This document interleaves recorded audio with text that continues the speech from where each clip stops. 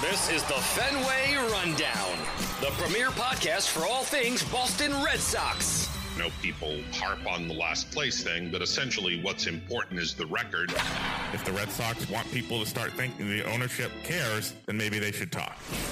This is the Fenway Rundown, brought to you by Mass Live. Here are your hosts, Chris Cotillo and Sean McAdam.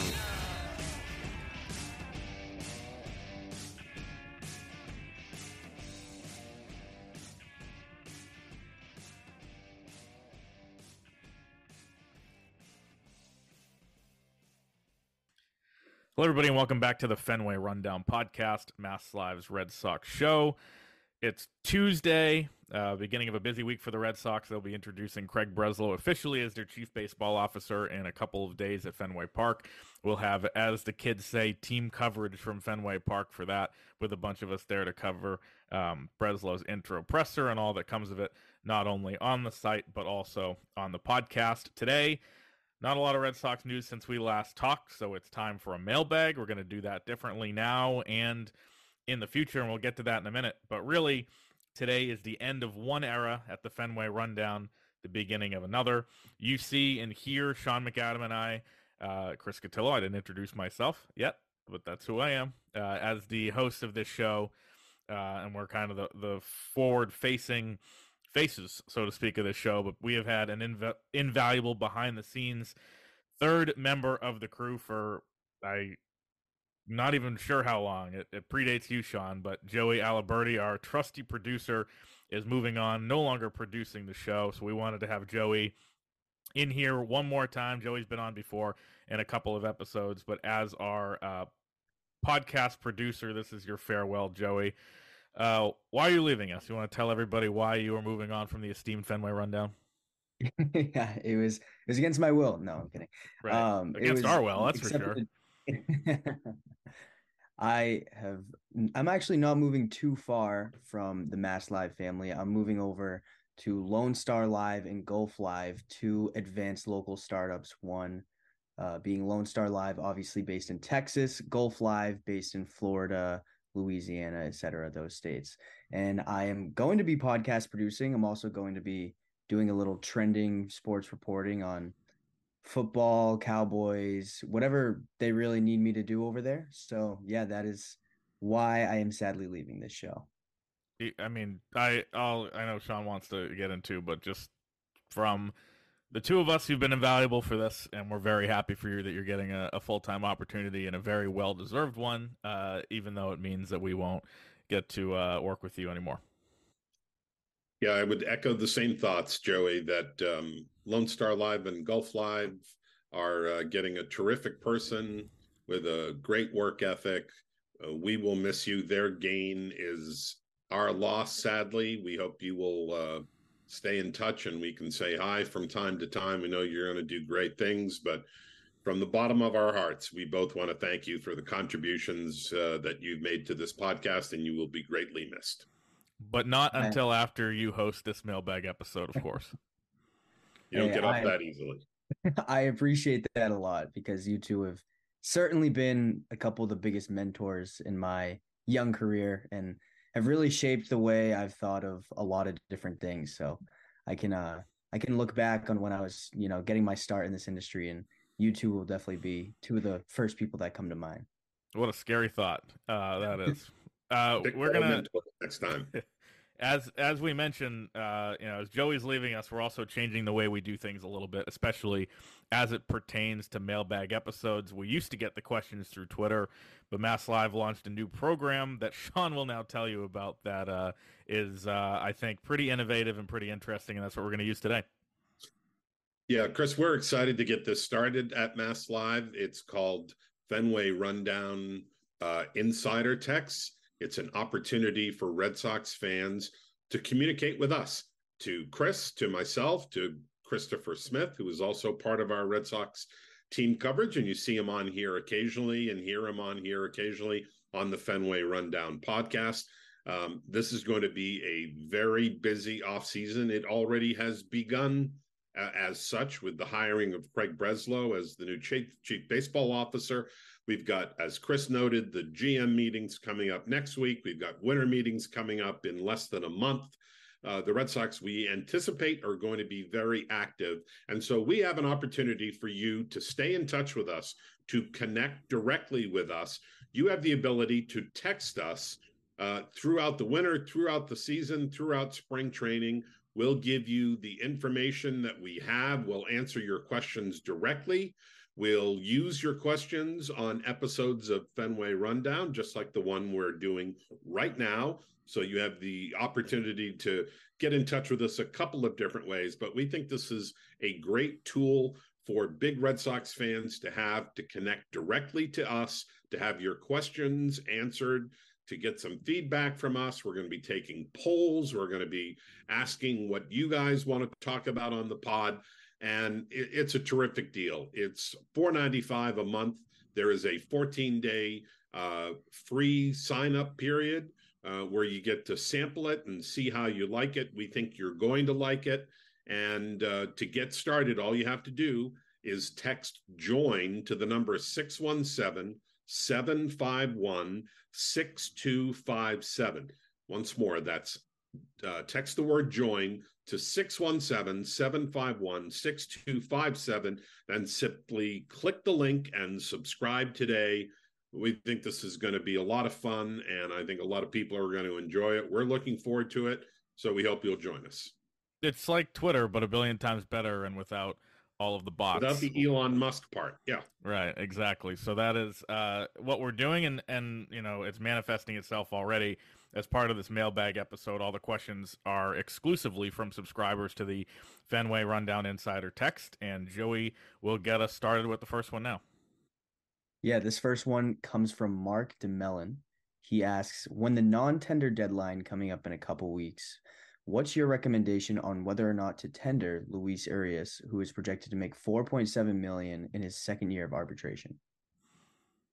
Yeah, to me, that would be an easy pass for the Red Sox. I know that they think there's some upside there, but when you look at the possibility of some other options already on the 40-man roster, whether that be Pablo Reyes, whether that be David Hamilton, whether that may be even by the end of the 2024 season, Nick York, or some free agent options that are out there, or trade opportunities, to me, spending almost $5 million on Luis Urias does not make any sense. Yeah, I agree. I think that's a no-brainer non-tender for the Red Sox, and one that we should see probably, when that happens in a couple weeks. Doesn't rule out that they'd re-sign him. I think Alex Cora did like some of the things he saw from him, but not at that 4.7 number. I was writing about, I know we're going to get to a catching question in a minute ago, but I want to add something else to this conversation. As the non-tender deadline comes up, we haven't seen the Red Sox really make any massively bold moves in terms of non-tenders the last few years. Last year was Yu Chang and Franchi Cordero, so not anything major there, and I can't remember any hugely significant ones. This year, MLB Trade Rumors just put out their non-tender candidates earlier today. They had Urias, obviously, and they also had Reese McGuire at $1.7 million as a non-tender candidate, which got me thinking, and I wrote about the catchers yesterday. That could potentially be a place where they try to upgrade. I don't think they're going to be in a rush to do that. But that's another interesting name that, as we get closer here, could be a real non-tender possibility as well. I suppose so. To me, that's a reasonable number to pay for a backup who's got 3+ years now of major league service time.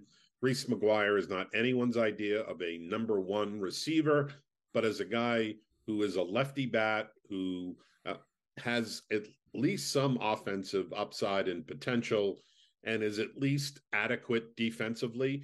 Last year, his caught stealing numbers were down in a big way from the year before. Not sure what to read into those numbers, but I think at 1.7, that's a reasonable number. Now, we often have those conversations, and then we find out teams are non-tendering guys to save $200,000 and $300,000.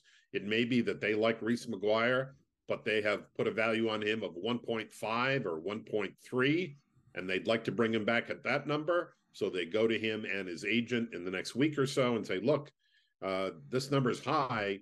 We're not going to go that high, but if you want to off the books, agree to 1.35, we can guarantee that now.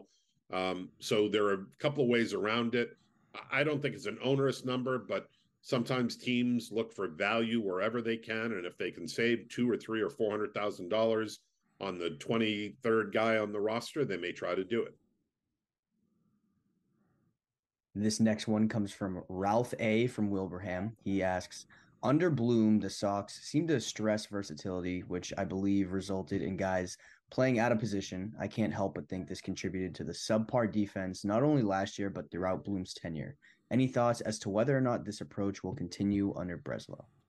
I mean, I think the Rays have always been a team that's emphasized versatility. You think back even 15 years ago with Ben Zobrist doing what he did, and that was kind of an unforeseen or never before seen thing with a guy like that being that good and playing a variety of spots. And he was a guy that, obviously came up the Rays way. And now they platoon, they have different versatile guys. That's kind of how they have to build their roster. I think Kike Hernandez, what made him valuable was his versatility, and making him the shortstop out of necessity with Trevor Story out last year took away the versatility. And not only was he bad, as we've talked about on the show a billion times, defensively, offensively, but when you have him at one spot every day, you take away that versatile aspect. I think those players who can play anywhere are valuable. You only get 26 roster spots. If you can have a guy that, feels like he can play a variety of different roles, that is always going to be valuable. I do think there were times the Red Sox were a little out of place. They were always behind the 8 ball in terms of their infield this year because of what happened with Story. I think the teams are always going to value versatility no matter who's running the show. That being said, if you have a superstar who you can plug in a position every single day and put him out there and get production, you're going to do that too. Yeah, and I would point out, Chris, that while you cited the bottom of the payroll in the Tampa Bay Rays as a team that has always valued versatility, let's go all the way to the top and look at the Los Angeles Dodgers, who had Kike Hernandez, lost him to free agency, and then traded back for him, in part because they value that versatility. They continue to have Chris Taylor, a guy who can play the infield and outfield. At one point, they had Cody Bellinger, who could play center field and first base. That's an unusual combo. Max Muncy can play second and third. And who did they have in the middle of their infield for about half their games this year, but a Gold Glove outfielder by the name of Mookie Betts? So it isn't just small market teams that value versatility. I think everybody is looking to do it, particularly when you have teams taking 13 pitchers out of 26 roster spots. That gives you 4 extra position players. The more versatility you have, the better off you are, whether you're paying $250 million in payroll or $60 million in payroll. And that kind of speaks to what I wrote about today with the Justin Turner situation the Red Sox face. The Red Sox, for 5 years, really for 20 years, were locked into that DH that could not play anywhere else, first with Ortiz and then with JD Martinez. Now Justin Turner last year played, of course, a little bit at first base and second base. But a more functional roster is one where you don't have that locked-in DH on a daily basis. You can rotate guys around. You can mix and match, whether it's Yoshida DHing or if Duvall comes back, him DHing, or get Devers off his feet or Casas. And with that, that's why I think if the Turner price tag becomes too much, they might be comfortable moving on. Yeah, and one more thing to add, the person sending the question was saying that, well, do you think the defense was off because they had a bunch of versatile players? The 3 worst defensive positions on that roster last year were first base, third base, and left field, where they have 3 everyday players, essentially, in Casas, Devers, and in left field with Yoshida. So, it isn't about moving guys around and not getting adequate defense. Sometimes you're committing to guys at positions who aren't very good defensively to begin with. This next one is from Neil Flanagan. He asks, the Red Sox need starting pitching. Are there any free agents available or possible trade candidates that you see the Red Sox pursuing? Well, certainly starting pitching is going to be the number one need this year, whether they do it through free agency or via a trade. It wouldn't surprise me if they did one of each. If you're going to go at the high end of the free agent pitching market and you get 2 guys off that market, you're probably looking about at a commitment of greater than $300 million between any 2 of those deals. And there are some very good guys out there, from Aaron Nola to Blake Snell to Jordan Montgomery to Yamamoto from Japan. So there are a number of free agent options. I would expect they're going to be in on several of those. But again, I don't look for them. I think they're going to spend, and I think they're going to surprise people. And I think they're going to get back to, being among the top half dozen teams in payroll. But I don't know that I see them filling both their rotation needs through big ticket free agents. I could see doing one big signing and then trading for another. Neil Flanagan, a great family friend of the Cotillos, my dad's longtime business partner. We appreciate the text, and I appreciate more that you did it through this platform and just texting me directly and asking if I'm ready to do a story on a big Red Sox fan, which when it comes to you will never be the case. When it comes to the starters, I agree with Sean. I think they're going to go big. Sean wrote about, and I think pretty interestingly and smartly, going to get an innings eater, Aaron Nola, being a guy who fits that mold. Blake Snell comes with question marks. I think a big part of why we thought Blake Snell could fit was the Heim Bloom factor, the familiarity, and all of that. That no longer plays any role. Jordan Montgomery, I think, is interesting. The guy who's pitched for the Yankees before, big market, has experience now in 3 different places, and has been great. He probably made himself a lot of money here in the last couple months. Trade candidates, Dylan Cease, Mitch Keller, some of these guys we talked about at the trade deadline, maybe a Shane Bieber. Corbin Burns, right? These are the types of people that are going to be out there, and I don't think they're at the point yet where they want that 1-year rental. So I don't think any of those guys are probably going to be in the mix. I would guess it's going to be guys with 2-3 years of control. But yeah, that's what this offseason is going to be all about. I think as I'm doing these roster analysis pieces throughout the week, catcher, maybe they could add a backup. Infield, second baseman, maybe figure out the DH thing. Outfield, maybe already too crowded. Maybe they trade Verdugo. Bullpen's pretty much set, minus adding a lefty. Starting rotation's the big question mark, and I'm sure we'll talk about that pretty much, nonstop for the next few months. This next one is from Pat in Londonderry. He wants to know about the catcher situation. He said, I'd love to hear the team strategy on catcher long term. We've talked so much about Meyer in the middle infield, but does Teal change the dynamics of the near future? Any future spring training where it's Teal and Wong duking it out for the number 1, or would they move Wong before that? I wrote about this 2 days ago to start that series, and it makes me think that there's no way they go out and get big time catcher. Last year, before Kyle Teal was part of the organization, they made a real competitive offer for Sean Murphy before he was traded from Oakland to Atlanta. They wanted him, and they ultimately decided nobody else on the open market, whether that be Christian Vasquez or Wilson Contreras, anybody like that was worth going after. So they went with Wong and McGuire, and I think they thought that was going to be more of a platoon than it ended up being, where Wong ended up taking the lion's share of work. I think Wong's game, there's, strong arm, hit a lot of doubles, as Sean likes to point out, has some pop. To me, the offense was very disappointing this year. I could see him being, a placeholder or a number 2 for the next year and a half before Kyle Teal really takes over.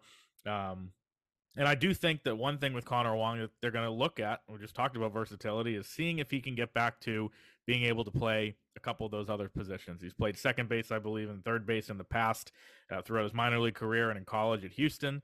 I wouldn't be surprised if they try to increase his versatility just to make him a little bit more valuable with Teal coming up. But, the ceiling for somebody like Kyle Teal is miles above what it is for Connor Wong. He already got to Double-A, and I think 15 games into his pro career. It could be a very quick rise. Wong, to me, seems like the starter on opening day and probably for most of the season. But if Teal takes over, midway through, I wouldn't be shocked.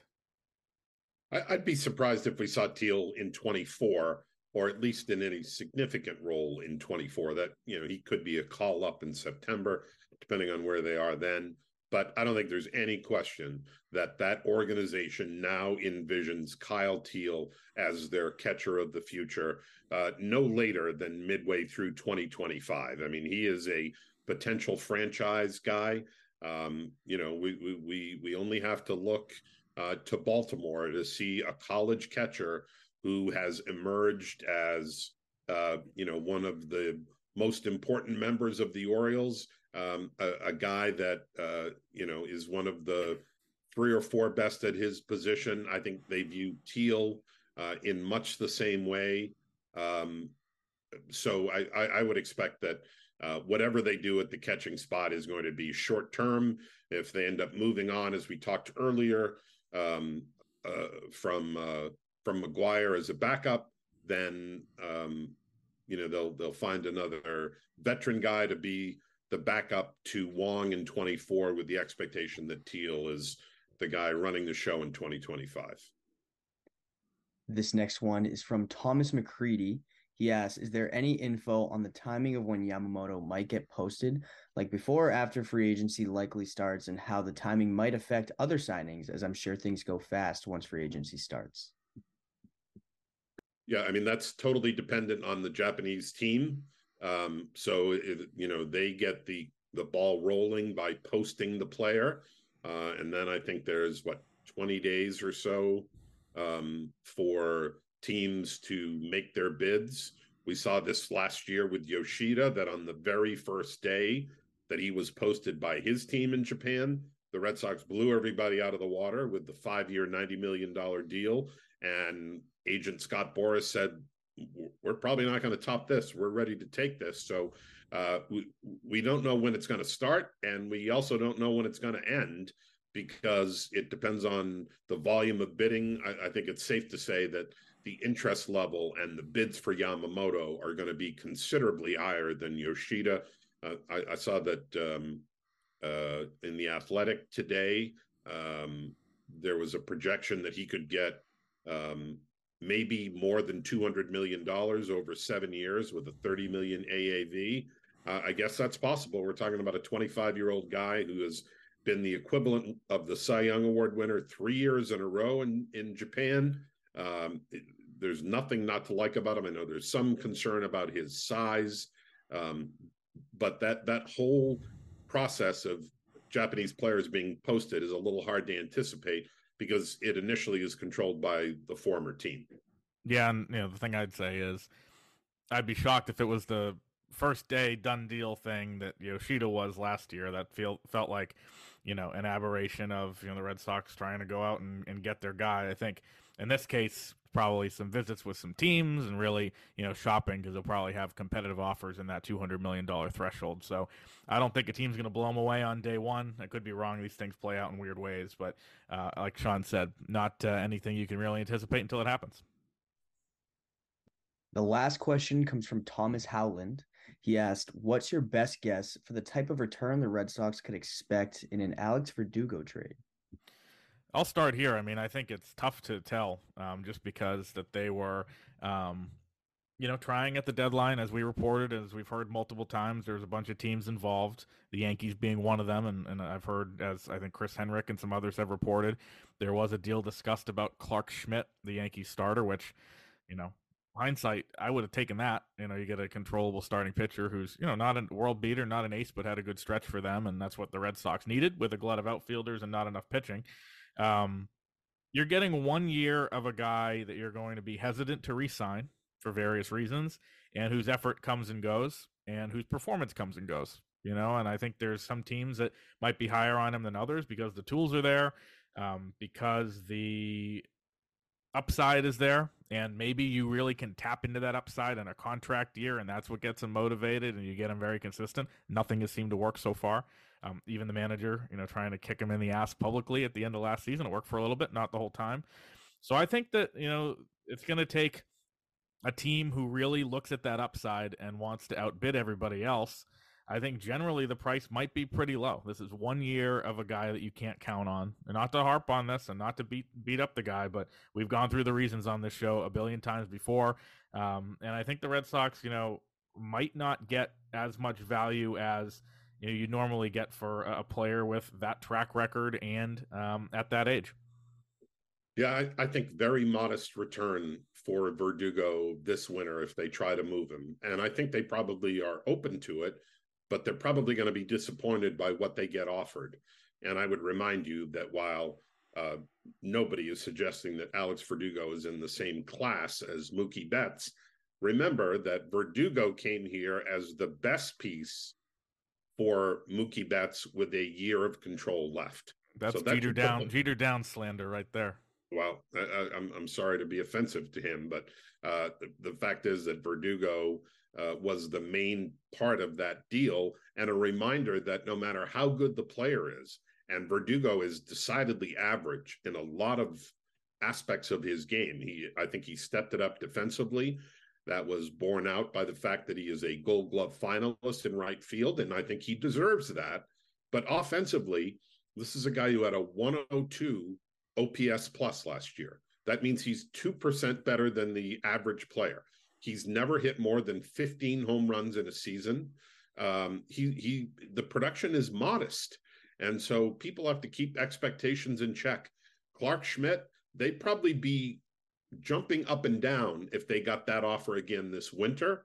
I think that's what you're looking at: a back-end starter, a serviceable reliever, or a position player who has his own issues attached to him, just as Verdugo does.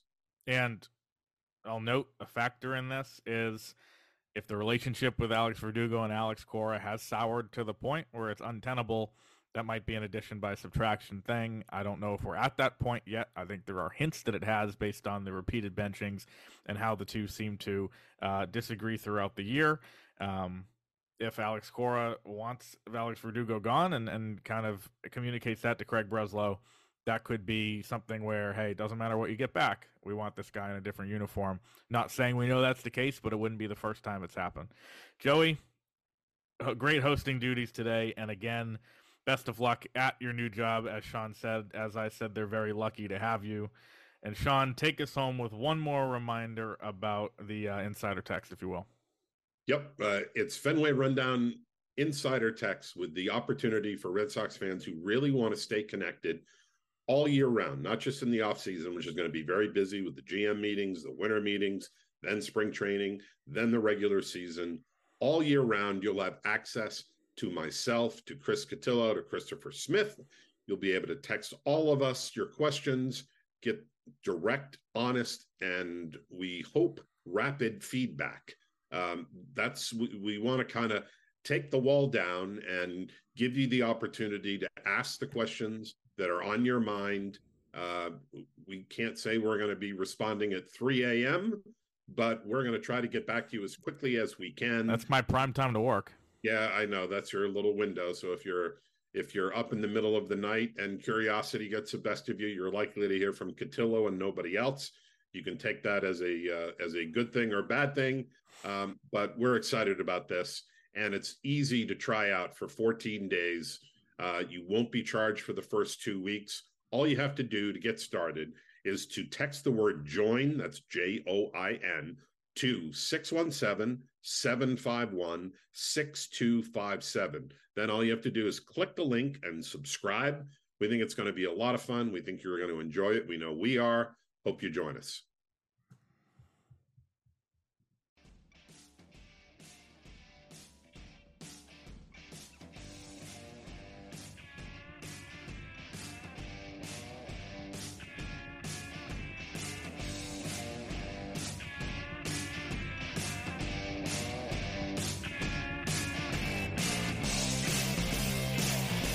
This has been the Fenway Rundown, brought to you by Mass Live.